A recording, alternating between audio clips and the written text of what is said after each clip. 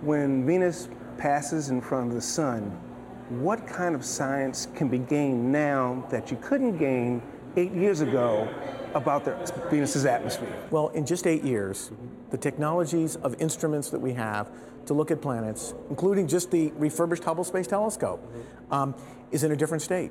And so the network of observatories on the Earth, just the networking available through the World Wide Web, through the internet, the satellites we have, including a European Space Agency satellite that's in orbit around Venus, the Venus Express, built by our friends in the European Space Agency, that together with this much more integrated network of observers that can talk to each other through community social media mechanisms for science, allows us to collect more data to look at some very fundamental numbers which were first discovered and measured 100, 200 years ago.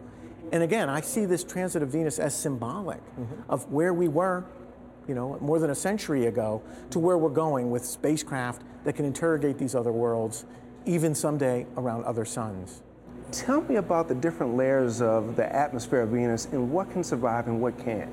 So Venus has one of the biggest atmospheres of any rocky planet in the solar system. In fact, if you compare the atmospheres of Mars, Earth, and Venus, you go Mars, little, cold.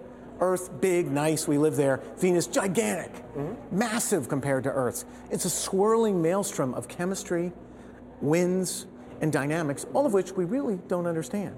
So as you start at the top of the atmosphere, you start to hit molecules such as carbon dioxide, escaping hydrogen, and other trace elements. As you move down, you'll hit a dense cloud deck on Venus that starts somewhere between 40 and 45 kilometers, extends up to about 60 kilometers above the surface. That's 180,000, 200,000 feet, much higher than the clouds on Earth that we know and love. That cloud layer, that multi-deck cloud layer, is made up of chemistries that involve sulfuric acid, something that's extremely caustic, not something our spacecraft like. Balloons don't like it. Parachutes don't like it. And then once you get to about 30, 35 kilometers above the surface of Venus, the average surface, the atmosphere clears. And all the way from there down to that extremely hot surface, it's clear. In fact, as you fly, you're limited in what you can see below the clouds by the refraction of this extremely dense CO2 atmosphere. And it's so dense that we measure the density of the surface of the atmosphere near the surface of Venus is only about 10 times less dense than liquid water. The carbon dioxide down there is actually a supercritical fluid, something very different than we're used to here on Earth.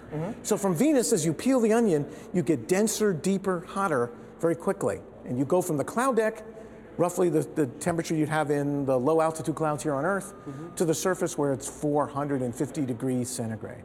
Wild and woolly stuff. Volcanoes on top of a surface that's so hot, that just seems to be extreme.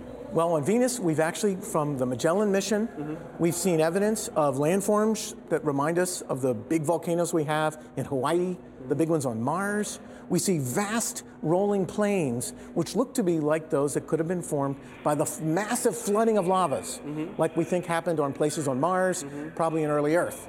So we see a very likely volcanic Venus. And recent work by scientists here in the United States at JPL and other places suggests that there could be some volcanoes that are active now, actively erupting, even in this hot, crazy planet we know of Venus. If that's happening, Venus may be one of only 3 places where we see active volcanism of the kind we have on Earth. The Earth, of course, Io, the big moon of Jupiter, and of course Venus. Now we have other kinds of things going on at Enceladus, out at Neptune's moon Triton, but again, these are the kinds of volcanic processes that we know on Earth, critical on Earth, they could be happening now on Venus. How long will we be able to feed off of the information we gain during this next transit of Venus, which will be the last in our lifetime? Well, this transit of Venus is particularly important because, A, it reminds us how far we've come out of the astronomical age into the space age. This is one at the peak of our current capabilities, 50 plus years into the history of NASA, and it reminds us what it might be like 100 plus years from now when another generation, another group of people, hopefully, continue exploring our sister world. So what we'll gain from it is the perspective, again, reminding us what is unknown about our sister planet. What is it about transits of planets in front of the sun? And remember, only Venus and Mercury do that from our perspective on Earth, of course, because they're inside the Earth's orbit relative to the sun. What we can learn from that technique as we look out beyond our solar system at other planets around other suns. And that's one of the new fields in astrophysics, taking a census of the exoplanets of our universe. are there other pale blue dots like our own priceless world, or orange white dots like Venus, for that matter? And that's one of the kind of fundamental questions.